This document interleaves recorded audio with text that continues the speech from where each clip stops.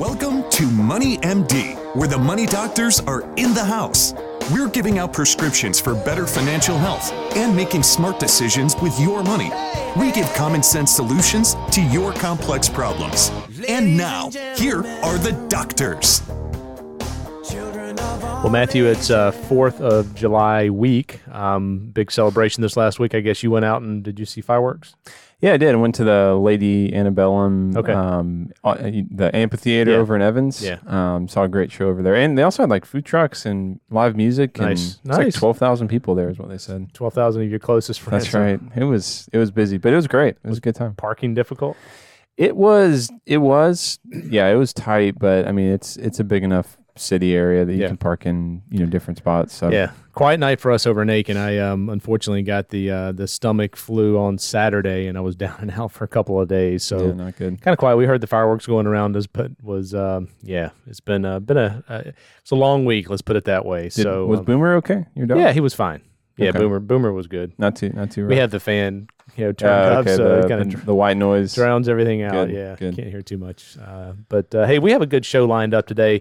We've got a lot of topics on artificial intelligence, also known as AI. Okay. And so a lot of good information here. And so, Matthew, I'll let you kind of talk about the first section that we're going to talk about. It's not directly related to AI. It's more about the pending recession. But yeah, and this is from NPR, and it's basically asking, hey, we've been assuming that there's a recession on the horizon. Yet stocks the first 2 quarters of the year finished very well. So what's going on with that? Why is that? And we'll get into that in just a minute. Yeah, and we're also going to talk about artificial intelligence and how it's going to change personal finance. And there's just a lot of possibilities and projections, and then a lot of unknowns as well when it comes to AI in all industries. But we're specifically going to talk about personal finance as well, and how that's going to impact it. So got a good show lined up today. Hope you're going to stick around with us. A lot of AI discussion. And by the way, I'm John Travis. I have an MBA in finance. I'm also a Dave Ramsey certified coach. Have over 30 years of experience in planning for both corporations and individuals. And I'm Matthew Travis. I'm also a financial planner here at the firm and have been here about 5 years now, a little over 5 years. Yeah, you got your CFP as well. Yeah, that's right. A couple years ago. Yeah, it's awesome. It's awesome. So we're glad to have you listening today. Every Friday morning we put the podcast up, and you can go to our website, which is moneymd.net, and listen to the podcast, or you can go to iTunes. A lot of folks listening through iTunes, and go to our website. Check it out. If you've never been out there, moneymd.net. We have a lot of good tools. Got one in particular, a form that you can document your financial assets, phone numbers, account numbers, and so forth. Just kind of a roadmap for your family in the event of an untimely death. So that's something to take a look at. And so we're going to start off our show with the financial fact of the week, and this is a personal story. But the financial fact is you can actually lose all of your money if you invest in an individual stock, because they can go bankrupt, right? And so that's kind of, some people say, investing in the stock market is like gambling, and it is when you invest in individual stocks. So one of my prescriptions earlier in the year was to go through your financial records and purge them. And so I did that. I followed my prescription, and I had tax returns back to 1992 that I got rid of. Couple years ago. You're welcome. Yeah, you didn't have to go through all that stuff. And one of the financial files, I came across a purchase of Pan Am Corporation stock. What's Pan Am? Yeah, right. Good. Used to be like the airline back in the 60s and 70s and 80s, and they weren't doing so well. So I believe I got this money from my grandmother. And back in 1991, I purchased 1,200 shares. Man, I thought that was a big deal. 1,200 shares. It was 75 cents per share, so I got 952 shares. Wow. Yeah, so I felt really good penny about stock. It. Yeah, basically a penny stock, and it turned out to be a bad stock because it went bankrupt. So this is a statement from 1991 that shows the purchase. And then I have another statement from 1992, about a year later. And then I have a note on there of March the 24th, 1993, So it said, spoke to agent on that date. He said the company is in bankruptcy and is no longer trading. And Matthew looked at this and said, there's an NA on the price. So not applicable. So yeah, I mean, investing in individual stocks is riskier than investing in mutual funds or ETFs, large grouping of stocks. They can go sky high, but they can also lose their entire value. So don't recommend that, but I'm going to hold on to this. This is I remember this very vividly about purchasing it and then finding out that it was worth nothing. So certainly a good life lesson. Wow. Yeah, it's hard. I'm sure that was hard getting that statement, but it was, and that was money from my grandmother, and I just felt like I had wasted it. So it was a lesson learned, and it's something that we can pass on to our clients and listeners at this point. So we're going to switch gears here and talk about an article out of NPR. What recession? That recession word, Matthew, has been out there for over a year, and despite a lot of the warnings of doom and gloom, I mean, stocks have done very well the first half. Right. Yeah, and it has been just a crazy year. With regional banks collapsing, U.S. coming close to defaulting on its debt for the first time in history, the Federal Reserve continuing to raise those interest rates fairly aggressively. But despite all that, like you said, the stock market surged in the first half of the year. So what's up with that? Why is that? And, a lot has to do with the economy. Despite widespread expectations that the U.S. could be headed for a recession this year, the economy has proved a lot sturdier than many on Wall Street had first forecasted. Yeah, there are other reasons too. Artificial intelligence has helped lift the technology sector tremendously in the first half. All of that combined has meant that the three major indexes, the Dow, the S&P 500, and the I guess the EFI index as well, probably the Russell 2000 could be another index. one. Yeah, they've all the indexes have done well for the first 6 months. It's really turned into a bull market, meaning that they've surged more than 20% from their recent lows back in September of last year. But it's not all rosy as the numbers seem to show, and there's a lot of uncertainty still about the path ahead. So here's a look at how markets stand and what can be in store for the rest of the year. Yeah, and there has been a remarkable change in sentiment from the start of the year. In January, economists and policymakers were warning about a potential downturn, and that made investors conservative. According to a lot of reports and a lot of insight, we've spent basically a year worrying about this recession and then worrying about these potential calendar events like the debt ceiling. And in that period of time, investors have grown increasingly cautious. They shied away from risky bets and steered clear of cyclical stocks. And those are companies whose performance tends to be correlated to economic booms and busts. But the economy has baffled many forecasters by proving, again, to be much sturdier than they originally expected. And that's helped markets weather tough events like the turmoil that enveloped the banking sector a couple months ago that we all were aware of. Yeah, that's the first time I've heard debt ceiling in a couple of weeks. Yeah. Just disappeared, didn't it? Yeah, and so what do we call that? Like when something pops up and then it goes away? Noise. It's noise. Yeah. Yeah, it's basically, Dimensional Fund Advisor has an excellent video on this, and it's, all these headlines popping up on the screen, all this chatter, all this, people talking, and then they fade out the music and it's quiet. And they basically say what is fundamentally tied to the investment returns, and it's the expectations of these companies underneath it. So yeah, it's just a lot of noise that we saw the first half of the year. Yeah. So the question is what's made the economy so resilient? I mean, there are a number of factors. The labor market has remained very strong despite some high-profile layoffs. The construction sector has hummed along as well. Other companies like retail really have been reluctant to shed workers for fear they won't be able to hire them back. And consumers have continued to spend despite higher inflation. They're splurging on things such as travel and eating out while cutting down on other expenses. Yeah, and it's not only in the U.S. that we're seeing this, but other countries have done better than expected.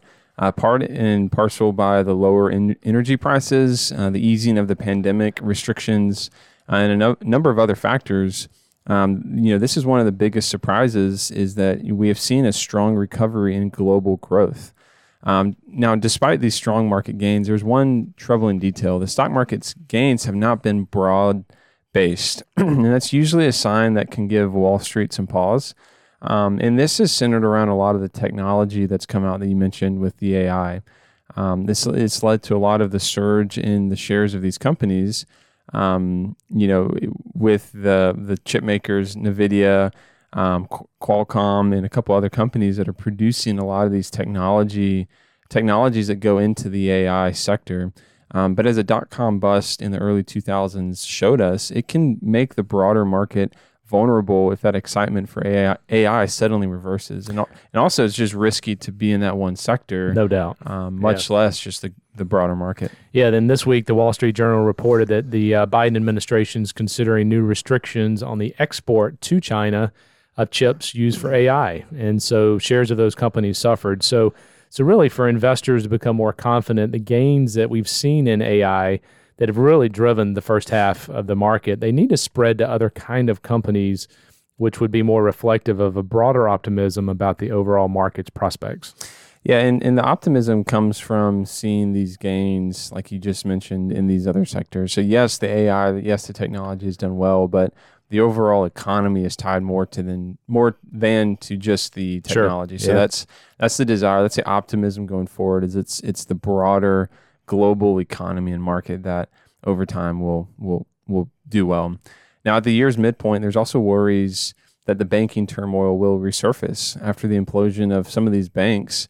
Many of the customers of smaller regional banks moved their money to larger institutions. Yeah, so a lot of the lenders lost deposits, which of course is key to a bank's business, and they lost them to higher yielding investments such as money market funds. Those outflows from the smaller lenders have stabilized at this point.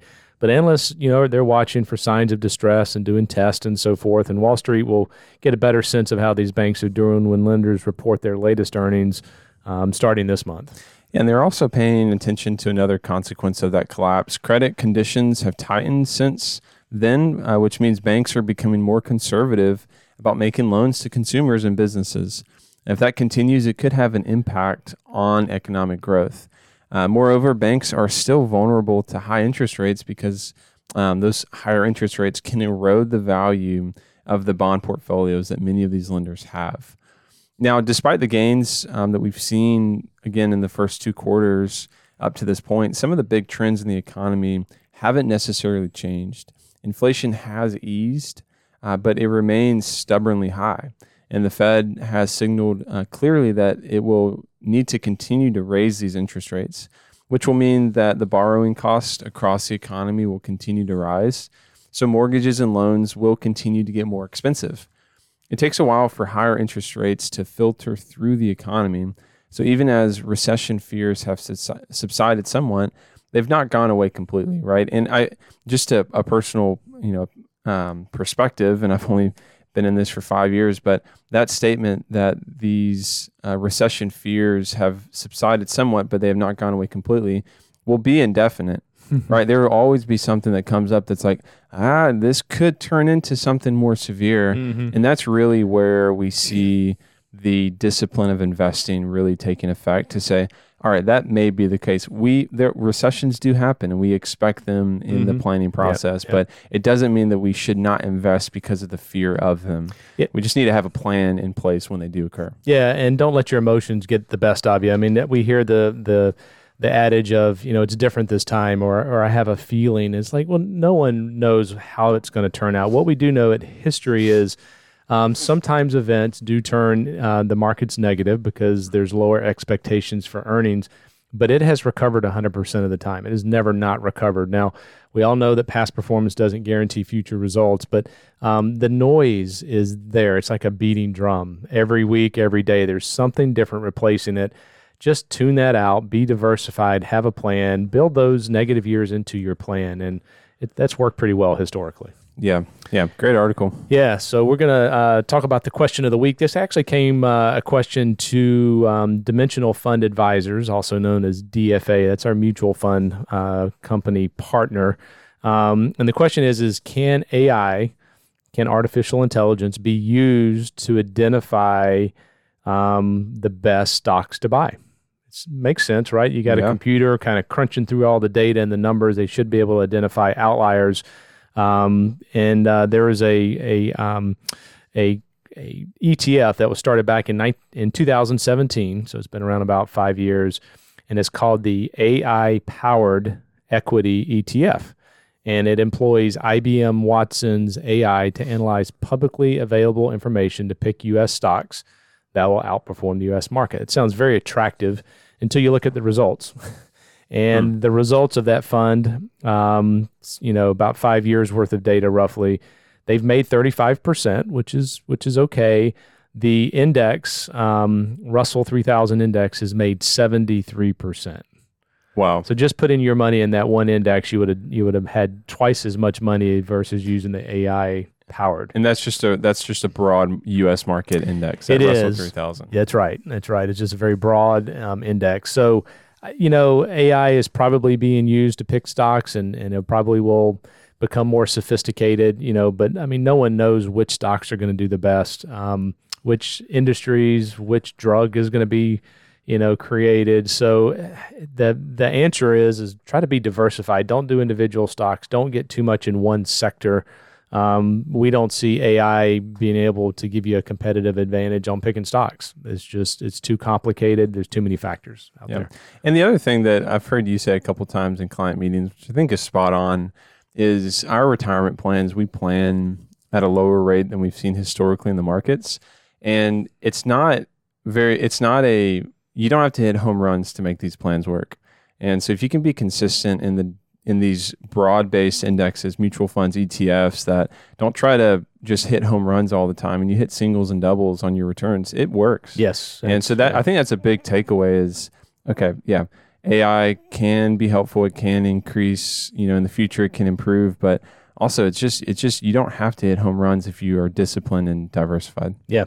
I had a client call me up and said, "Hey, I've got a stock tip," and I looked up the stock and it's done really well this year. And I looked at the history. It's been, it started in 2001 and it's down 94% since it started.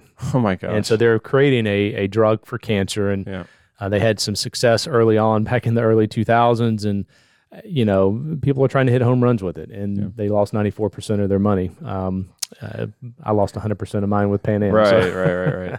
So just be diversified. Have a plan. And we're going to talk about our final article discussion is how artificial intelligence will change personal finance. And this is a segment done by Daniel May. And Matthew, the biggest technology companies in the U.S., they're in an arms race to see who can capture the fast developing sector of artificial intelligence. And you may have tried AI tools like ChatGPT that generates text, or something called DALL.E, DALL-E. I've never heard of that, which generates images. But if you haven't tried them out for yourself, you most certainly have read about them or heard about ChatGPT in the news. Yeah, and the scale of training compute or how quickly artificial intelligence can learn is doubling every 6 months. It's an exciting but uncertain time to be a part of this phenomenon. It's not clear exactly how AI will impact our daily lives, including how it could impact your personal finances. And yet it also checks a lot of the boxes of being a disruptive technology, just meaning it enters lives whether we want it to or not. Yeah, and we kind of look back at history a little bit. The internet definitely changed investing back in the early 2000s.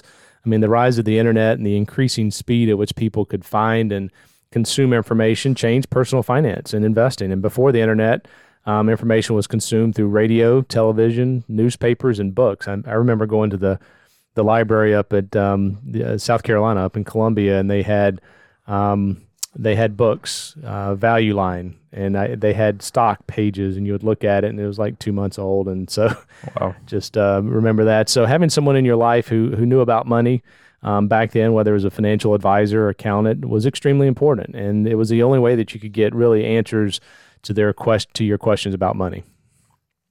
Yeah, and obviously I was born in a couple years after that time when you were in college, and we had a computer, but it was definitely different. But the advent of internet, it put a nearly limitless amount of knowledge in the hands of everyone with a computer. All this free information about personal finance now allows Americans to self-manage their money until they reach a level of complication where a financial advisor may make sense.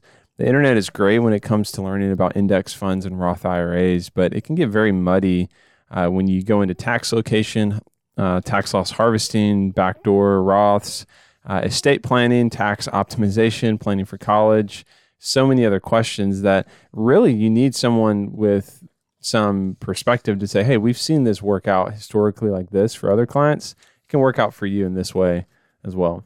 Yeah, that's right. And artificial intelligence feels exciting and novel in a similar way to how internet felt when it was in its early days. I mean, watching a computer generate a response to a question that feels like it could have been answered by a person kind of feels futuristic.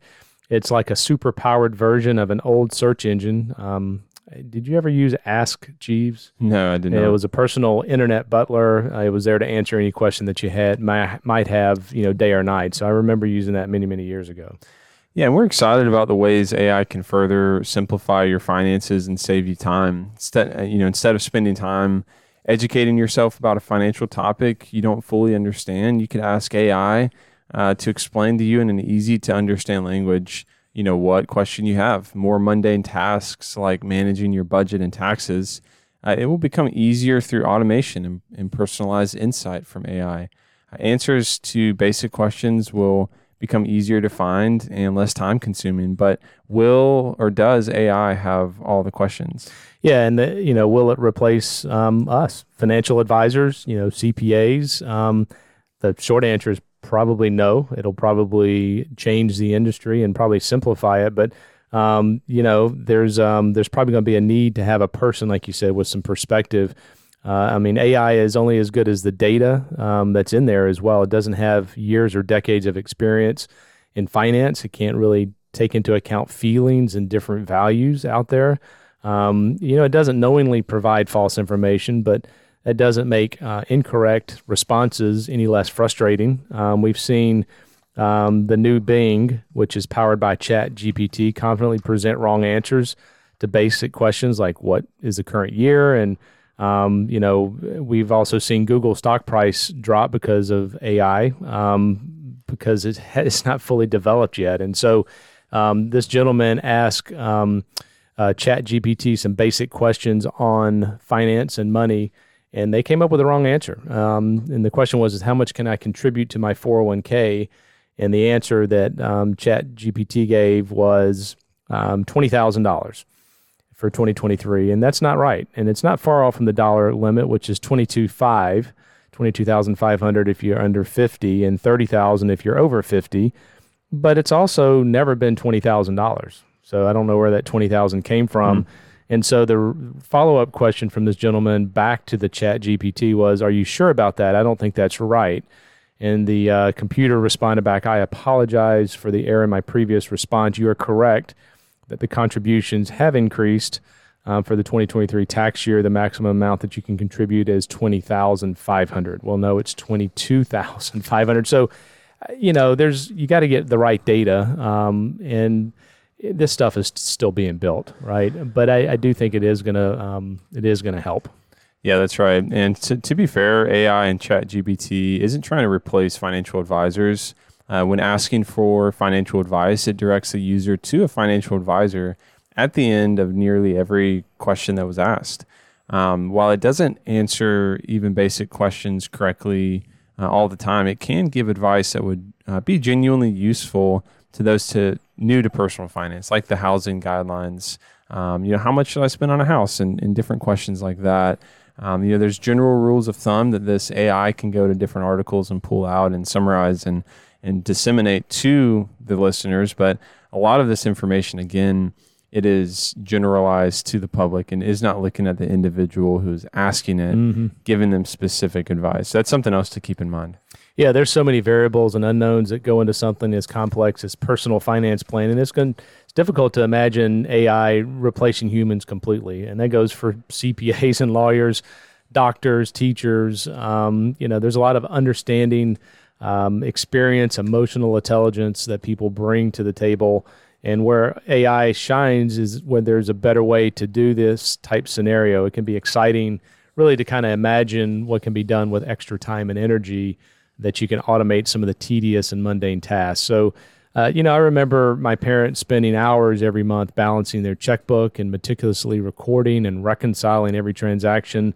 And now budgeting apps can automatically import transactions. They can make balancing your budget almost fun for most people, not everybody, but certainly much easier. And we don't know exactly what task or work AI will automate or make easier, but there's a lot of reasons to be excited, not only in the personal finance area, but I think across the board when you start looking at medicine and taking care of people and better ways of living with society. I think it's going to be a tremendous impact. No one knows what it's going to be and how it's going to impact it. So from an investing standpoint, we want to own some AI, but we also want to own companies and industries around the world, because everyone is going to likely be touched by AI. Yeah. All righty. So that leads us to the final segment, and that is the prescription of the week. Yeah, and this is a prescription that can be helpful if you are looking to reduce some of your budget line items. One of the higher budget line items that we typically see in people and in families' budgets is eating out. And I think that is a joy for many people. And so there's a balance to this. You don't want to cut it out completely. But if you're looking to save some money, question would be, how can you reduce this line item? Maybe if you go out to eat 5 days a week, maybe you cut it back to 3, or maybe you cut it back to 2. If you go out 2 days a week and you really are tight on a budget, maybe you don't go out to eat at all. Maybe it's once a month and you really are disciplined on packing your lunch. Eating out now the prices are, it seems like they're $10 to $15 a meal at a cheaper restaurant, compared to $2 to $3 if you were to make your food and bring it, depending on what you have. So you can save a lot of money if you don't eat out. So that would just be a recommendation. If you're struggling with a budget, look at how much you're eating out, and eating out at restaurants. That can be a good way to save some money. I can tell you, when I started teaching the FPU class for Dave Ramsey many years ago, and going through my budget, I really hit that line item really hard, and I took our eating out budget down to $100. Now, this was back in 2009, and two kids, you and Danielle, younger, so we used to go eat at Mexican restaurants frequently. Bring your chips, unlimited chips, and we could get out of there for about $25 or $30 and do that a couple times a month. So you can spend a lot of time on that. That's for sure. So make sure you are watching that, and it is a place that you can, cut to help you get to some of the other goals. So great prescription of the week. And that's been this week's edition of Money MD. Tune in next week on moneymd.net to hear more prescriptions for your financial health. Check out our website, moneymd.net. Send us your questions or give us a call here at Richard Young Associates at 706-739-0725. Thanks for listening, and I hope you have a great weekend. Material in this program is intended for general information only and should not be taken as specific investment, tax, or legal advice. None of the information contained in this broadcast is intended by the host to be a solicitation for the purchase or sale of any security. All hosts are representatives of Richard Young Associates, a registered investment advisor.